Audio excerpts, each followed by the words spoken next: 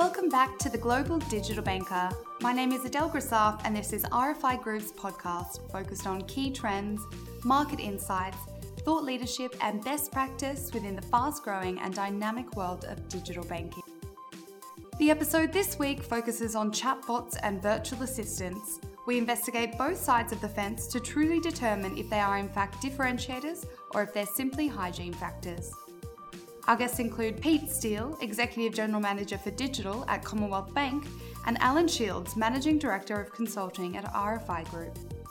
Chloe James, Group Media Director at RFI Group, spoke with Pete Steele from Commonwealth Bank to discuss the catalyst behind creating their new chatbot, Seba, the research and development process and their data partners behind the chatbot, and their plans for further personalisation of Seba for the not-so-distant future. Pete Steele, thank you so much for coming on the RFI podcast to talk all about Seba and chatbots and virtual assistants in general. Oh, it's great to be here. Thank you. So just kicking off, we are seeing a lot of activity happening around the chatbot and virtual assistant space, and there's obviously a lot of competitiveness there. What was the catalyst when it came to CBA creating Seba, your chatbot? Yeah, there's a couple of things we're thinking about. We've got a lot of customers already who interact with us through our digital channels. It's about 6.5 million Australians now. So a lot of people are using digital, much more so than branches and call centers now. But we were looking at different ways of interacting with customers. I don't know about you, but a lot of us are using chat and typing on WhatsApp all the time and obviously SMS. And so we're looking at some of the emerging technologies. There's voice and other things, but we thought, a good bet is for convenience, just if it works for customers today, why not introduce text and chat as a great way for customers to interact with the bank when they want to? We looked at a few partners around the world, a few different industries that had been trying it, and we thought, let's start small, let's do a little pilot and see if we can introduce a new way for customers to interact with the bank when they choose. Ideally, make it really smart and efficient as well. Yeah, I think it's fantastic. And I've had plenty of experiences kind of using chatbots across different industries. It's so nice to see it come into banking because it is great just to have that, especially as you say, at so many different times of the day or night or when you're in another country, to be able to instantly just have that conversation with someone. And it might be the smallest of questions, just that you need a quick answer on. That's right, convenience, and it's that moment when you're traveling or it's late at night. Some people just don't like talking to people as well, to be honest, and so you can type in messages. A big principle for us was not only try and make it personal, but also really useful. So we've got nearly 250 things that the chatbot can do for you now. So not just bring up an information page, but it can actually move money for you. It can tell you what your balance is. It can stop your credit card or issue a credit card, report fraud. So we integrated it into the bank. That took a little while to get the integration and also took a little while to train the chatbot. And it's really interesting. It's probably going to be there for the foreseeable future. It's just customers are responding really well to it so far. Talking about the sort of training and I guess creating a sufficiently intelligent chatbot, we know that companies have, used a large number of human conversations and interactions. I just wanted to hear a little bit about the R&D process and data partners that you used when you were creating Seba. Yeah, well, to be honest, it was a fascinating process for us. So to start with, we definitely partnered, actually a startup, a company called Nuance and another one called LivePerson. What we did was we started by looking at the way and listening to the way people talk, our customers. So recorded scripts from phone conversations. We loaded all of that and emails and things that we get into an engine so Nuance could start to train our chatbot as to how, the subject matter that we deal with. Then we started a very small pilot. And it turns out we're unusual creatures. Australians are probably all humans. We ask for things a lot of different ways. And so the 250 things that it can do now, we ask about 50 or 60,000 different ways. We express those intents. And so a lot of the AI and the research is training the machine to say these 5 or 10 ways we're asking actually map to this one thing that you've got to do. And so it's this, feeling this intuitive way of recognizing the way we talk, the way we type, and saying, okay, did you mean stop the credit card? Because you want to get those things right too. You don't want it guessing too much. And so confirming your intent with the action, that's where the smarts is. That is totally where the smarts is. And I'm thinking of if we bring it to Australia and you think of, I guess, slang, different words, different languages, this is it's quite sort of emotional, and people use completely different language, don't they? So that's amazing. What are some of the most common things that people do ask out of interest? Well, to start with, we get a few funny ones, which is similar to, when Siri and everything came out and you start asking it some personality type questions. So we get a lot of those, Yeah. where are you? What's your name? What's the weather? And we obviously get some questions about the bank as well. So we spent a bit of time making sure the SEBA chatbot actually represented our bank and our values well. So, we spent time getting some sometimes cheeky, but sometimes fun answers to those sort of questions. But then more broadly, when you get into the more serious stuff, there's a lot of actions that people are using the chatbot for balance check-in, looking at transactions, has my money come in, what's the balance of my check account? Mm. And we call a check account, a current account, a transaction account, a lot of different things as well. Credit cards. So a lot of people are starting credit cards, reporting fraud, paying bills, and moving money around as well. So 80% of the things so far are what you'd associate with banking. 20% are just Mm. general inquiries about the bank, or sometimes it's more philosophical questions, which we're trying to train the chatbot how to answer well. Oh, it's fantastic. I think it would probably be quite funny in the process of planning all this and looking at the back end, some of the funny questions. When Siri first came out, people, including many friends of mine, sit at the pub and ask Siri funny questions about pop culture and so on. My favorite of those was always I think they took it out now, but the mic, where's a good place to bury a dead body? And Siri used to say, go to a Microsoft store. No one ever goes in there. We did think about putting a cheeky competitive answer in for our version of that, but we've decided not to. Onto SEBA and this personalization piece, because I think the personalization piece is really interesting. Just going on to that, I mean, you're talking about, where people are spending their money on what on. Is there going to become a point in time where SEBA can create personalized advice and maybe in more of a proactive way? So proactively offering kind of product needs on customers based on banking habits that SEBA's identifying based on what that customer is asking them? Yeah, absolutely. And we first thing is SEBA for us is a secure experience. So SEBA only appears once you're logged onto our app or once you've logged onto our website. So I know it's Chloe or I know Mm-hmm. it's Pete, and so that's the first thing. It is quite a personalized experience. Now, so far where we're at is we've learned from hundreds of thousands of ways customers ask for things, and we're connecting that to actions soon, and it is on our roadmap. We'll be able to use your data because you are logged on and make it quite personalized answers or quite personalized suggestions as well. So we have a lot of focus for our normal digital experience on helping you with your spending patterns and giving you a bit of guidance. We tend to call it guidance, not advice, because advice usually involves a planner and a lot of compliance and things. So we have guidance at the moment in our normal digital experience. It's really exciting to think that SEBA will be able to give you some of those insights. Pete, you're spending more this month on transport or alcohol. Should you have a think about your spending patterns? We actually have the tech and insights for that now. And so that's going to be definitely the next iteration. And we think that'll be maybe a little bit intrusive, maybe shining a light on some of those uncomfortable truths, Mm. but we think it's going to be really good for customers. I think so as well. And I think that's a really interesting point. I think when all this AI kind of started coming out a little while ago, there was that whole point of, is it intrusive and do I feel watched? But actually, if it's delivering a real true benefit for a customer, for example, this is how much you've spent on groceries Yeah. this month, Chloe, as opposed to last month, just to be aware of. And if it's been beneficial to my bank account at the end of the day and my bottom line and what I have to spend, then I see that as a good thing. I think so. So we're learning there as well. We were learning the way people react. A big part of Mm. what we put in from the start is feedback test as well. So you do a thumbs up, thumbs down. Was it helpful or not? Because Mm. don't want to be overreaching or creepy there, but exactly right. Trying to hit that sweet spot where it's helping customers. They feel like that, and they're prepared to, share a bit of information for that experience. Thank you for that. A little bit here about chatbots turning rogue. How do you guarantee to your customers that SEBA will actually complete the intended banking task when they've asked it to do so?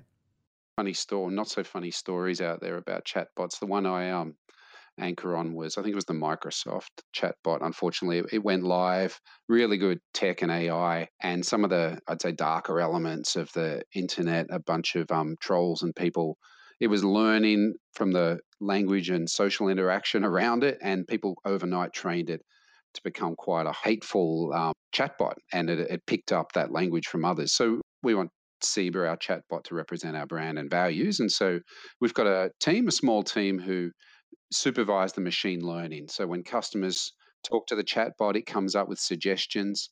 They actually have to approve how Seba is interpreting things and how they'll be mapped to actions or interactions. So that's a really important thing. We can't have this thing go rogue. For all the clever AI, it's always got to have that human oversight. Yeah, and keeping the human element involved, particularly in the early stages, it's for your customers, which I completely understand. Something here on digital technology, and we obviously see that there can be some friction points when people begin to use different channels, ones that they're not used to. You know, we saw it with contactless when it first came out. Just wondering, with this chatbot technology around the user experience workflow, how are you encouraging customers to use Seba and to know it's there and to kind of give it a go? One of our key principles is, again, it's there when you're logged on. We don't want to make it too intrusive. So whether it's on our mobile app or whether it's on our website, it's kind of available there for you. It might suggest something, but you need to choose to interact with it. So you type something in. Eventually, we might go to voice, but you type something in.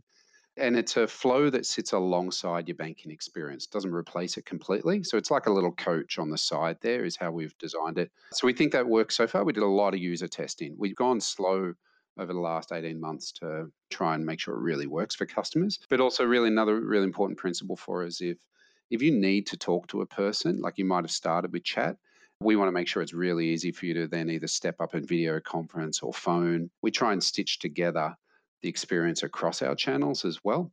It's great that it's built into the site and the app and it's just there already. I know it is very early days, but are you seeing a difference when it comes to calls to the call center or any sort of web inquiry forms that you feel Seba is kind of alleviating a little bit of, I guess, the pressure on those channels and people using Seba instead?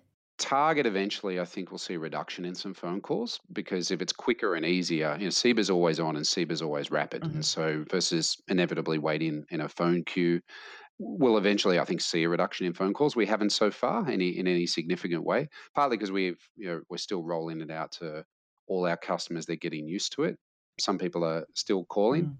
Ultimately, again, if someone needs to talk, that's great. This is more a choice thing rather than a replacement. But my personal belief is after a while, the convenience and speed for just those easy to do things, we'll get used to just telling Seba to do it for us. The human conversation is more for those difficult emotional things or complex things. I see them complementing, not replacing. Yeah, which is a really important point actually for any virtual assistant or chatbot out there, even across industry. I love your point there about it being just another channel for someone to go through. It's not a complete replacement. Yeah, we've all had that experience where we don't like being handed off to an IVR or something that just keeps going on and on. You have to press buttons and being in queues. And so we think this is a really good customer empowerment thing. But again, it's early days. So but the progress, I've been quite surprised. This machine learning capability, it learns very quickly. And so in a year from now, I think it'll be doing 500-600 things for our Wow. customers and understand a lot of ways that customers talk to us and ask. It's amazing to think that the scale will, double, obviously, from what it is now and more so. Yeah. We're going to wrap up soon, Pete. I've loved talking to you about this. It's really exciting. An organisation that you look to, and CBA in general, biggest bank in Australia, who you look to for innovation when it comes to digital. It doesn't have to be within financial services. I love Amazon.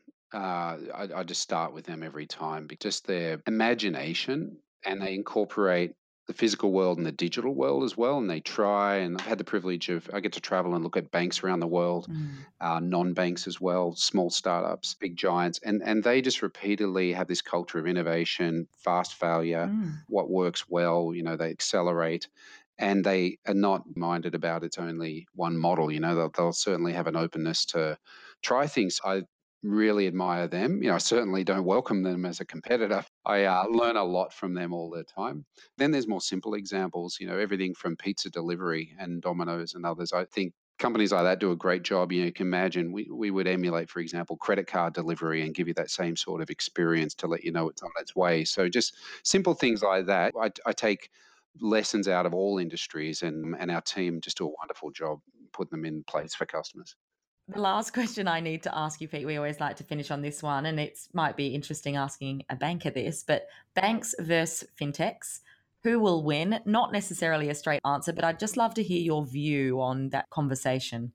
I think a lot of the emotion has gone out for most people around fintechs are going to kill banks.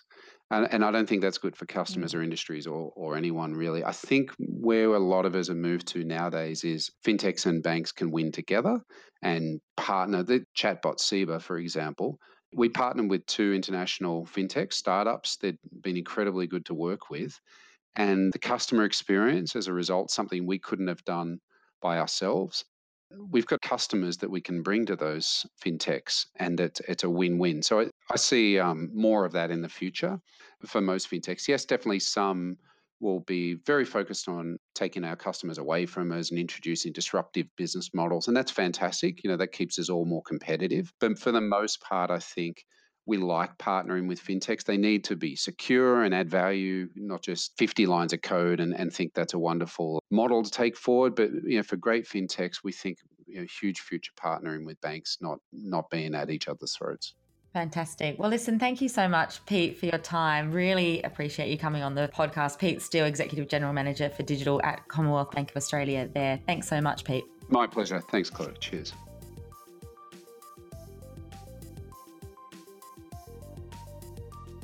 Next, we have Alan Shields from RFI Group, who shares his insights on the key trends and current state of the market across the globe, how organisations can build comfort amongst consumers, and the banking tasks that are most used when consumers use chatbots and AI tools.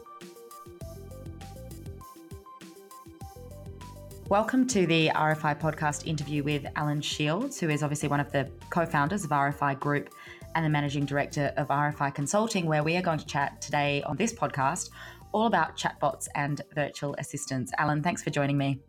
Thanks for having me on, Chloe. Well, I love this topic. It's a really interesting one, really exciting to see what's happening all over the world in this space. We are obviously seeing so many organisations around the world expand their existing digital propositions by adding these chatbots and virtual assistants. I just thought we'd start with your overview of basically what we're seeing in this area across the world.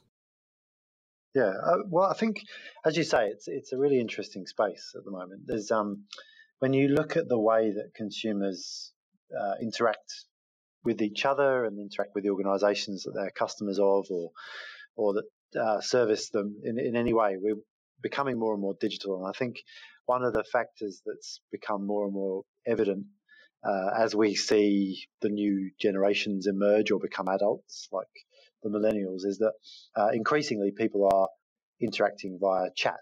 So whether that's messaging apps like WhatsApp or WeChat, or using dedicated messaging apps with their organisations that they're customers of, people are doing more and more frequently. And I think it's even the joke, isn't it, these days, that younger consumers don't have conversations face to face; they send each other messages. So I think it's certainly a very interesting space, and inevitably then organisations that are looking to service customers are looking at the ways that they can provide that service interaction in the right format. And chatbots are something that we're seeing used increasingly, and that organisations are increasingly talking about using if they're not using them. When you look at the stats on it, and we've got some statistics that we did through our global survey of consumers across 10 markets, that on average about 80 or 83% of consumers are using messaging apps in some way. And then when you start to look at their experiences of interacting with organisations through messaging apps, that's also increasing. And I think the other thing, we're going to talk about this from a financial services perspective. I think what we need to recognise, and what many of the banks already recognise, is that consumers' experience expectations are set by their interactions they have with non-banking organisations, with their airlines they deal with, or utilities providers, or the people that they buy their books through or their music from. It's those kind of interactions that we need to think about. Yeah, fantastic examples there, because I think what's so interesting in this piece is that people do, as you say, chat via so many different means on so many different, across so many different industries. So if we're thinking about comfort levels, then obviously consumers are very comfortable with this kind of, I guess, communication tool. How can banks and financial services providers offer the same levels of comfort? Do you think that they offer the same levels of as comfort as say, when you're asking an airline on one of their chatbots or any other of the means that you've just mentioned, Spotify, sort of other examples there? How do banks really capitalize on that? The age-old question, I think, isn't it? That you've got, for someone to become comfortable with something when it relates to their finances is a much more difficult ask. So I'm fully comfortable talking to my airline's chatbot about a future trip that I might be wanting to make, or a ticket issue that I have, or a booking reference number. But am I actually comfortable having a conversation about the home loan that I'm looking to get because I want to purchase a property, or the credit card issue that I have because there's an erroneous transaction? And that's the age-old problem. But I think it's all about getting consumers familiar with things, and when they get familiar with things, they get comfortable with things. Even, we started talking about chatbots probably 2 years ago, and when I first heard the concept of a chatbot in the context of banking, I think at that time it was, how do we integrate something like Facebook Messenger into the banking experience? And I thought, why on earth would we want to integrate Facebook Messenger into the banking experience? And then I think probably 2 weeks later, I had to call up my bank's call center to make a query, and it took me, probably 6 or 7 minutes of being on hold. I had to go through, I don't know how many kind of menu systems to actually end up speaking to somebody. And I thought, that's why we want to be able to integrate some of these messaging platforms into the banking experience, because it just makes it so much easier. And as you mentioned on the comfort levels, like you're already comfortable with Facebook Messenger, for example. So actually, even though you're thinking the overlay of that, originally you thought, why would we integrate that? But actually, if it's something that you're already using on a very regular basis, I guess you have a level of trust with it, regardless of what messages you're writing. If it can be overlaid into a banking system, it is a bit of a win-win. Yeah, I think there's just a consumer education piece there, absolutely. And there are, of course, going to be consumers that will never use this. They won't ever touch it. My nan will never use an ATM. My mum will never use internet banking. And there will be people that they will never use chatbots, right? But that doesn't mean that the majority of people won't use chatbots. And I think that's where they come in. The other interesting thing is, of course, we talked about Facebook Messenger. They don't have to be those kind of messaging apps integrated. That is the way that organisations like DBS have gone in Singapore, POSB, through their POSB brand, sorry. But I think, there are also native chatbots or chatbots that have been developed by banking or other organisations that are not, nothing to do with Facebook. So I think that will help with the comfort levels of consumers. And also, the other thing I should say is, I mentioned Facebook, but it's not just Facebook. WhatsApp, when we look at the markets that we do research in many of the markets, WhatsApp's actually the most commonly used messaging app. Obviously, China's very different. We've got WeChat being number one there. So there are different platforms and different solutions for different organizations and different countries that will work and will make consumers more comfortable. Absolutely. When it comes to most common tasks, do you have a view? Well, firstly, what are the most common tasks that people are using banking chatbot for at the moment? And then do you see a bit of a progression over time that perhaps people, maybe it's an advice piece at the moment, and then do you think it could get to a point where you really are sort of facilitating and doing some very much more extensive banking tasks via a chatbot in the future as they develop as well? Yeah, I do, absolutely. So when you look at what people are doing currently, it is very much the basic stuff in the mainstream. And I think when DBS launched their messaging app, they sort of reported that in the first few months, the number one query that people had on the chatbot was, where's the nearest branch? There's still that kind of, we're sort of doing very basic things. And ironically, in that case, using a very digital forward platform to find out where the local physical presence is, which is quite interesting. It's quite telling, isn't it? It is. It is really interesting. When we talk to consumers about what they would be willing to do via messenger services, we've got obviously there's a group of consumers who are never going to do it, but the ones that say that they will do it, the things that they say they're most comfortable doing, checking balances and recent transactions, inquiring about new banking products, paying a bill. Those are your top three things. Or just contacting a customer service representative to solve issues. That's number 4. That makes sense to me that people will be most willing to do those things. Things like changing a product that they already hold, seeking investment advice or applying for banking products, those things will come later. But yeah, the basic stuff is where we need to build the familiarity and the comfort levels. There's been a bit of a discussion about obviously the introduction of chatbots and virtual assistants help with things, and this is across our research obviously, but things with speed, things around speed, accessibility and convenience. And there's been a little bit of mixed opinion about that as to whether that's actually the fact and whether it does improve customer engagement and satisfaction, or it's merely just a hygiene factor. Do you have a view there, and what does the data say? Yeah, I'm very strongly of the opinion, and our data would back it up, that if for a new proposition to be successful, it has to be fast, it has to be secure, and it has to be accessible, right? Because if people can't get to it and it's slow and it doesn't offer them any kind of benefit above and beyond what they're currently doing, it's going to be a difficult ask to get to. That goes for payments, it goes for any new technology that's on offer. So absolutely, I agree with that. But you ask whether it's a hygiene factor. Those things are hygiene factors, but that doesn't mean that they're not critical. The way I like to think about it is windscreen wipers on a car are a hygiene factor. But if you've got windscreen wipers on your car, you're never going to be massively happy with your car because it's got windscreen wipers. But if you take those windscreen wipers away, you will not be happy. So they're a hygiene factor, but that doesn't mean that they're not important. Yeah, completely.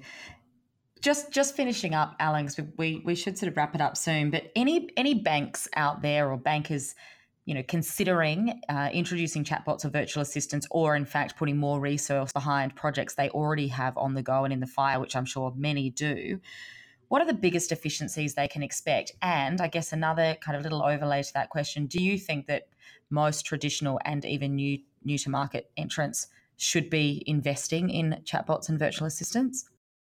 Yeah, I do. Absolutely, I do. I don't know why you wouldn't be looking at them as a kind of service efficiency. I think that some of the biggest benefits that we'll see from them from an organisational perspective would be around reducing the burden on call centres. So I wrote an article recently. I see the death of the call centre before I see the death of the branch, because it's politically it's not popular to be reducing branch numbers, and ultimately the call centre is kind of where the frequency burden is in terms of customer servicing.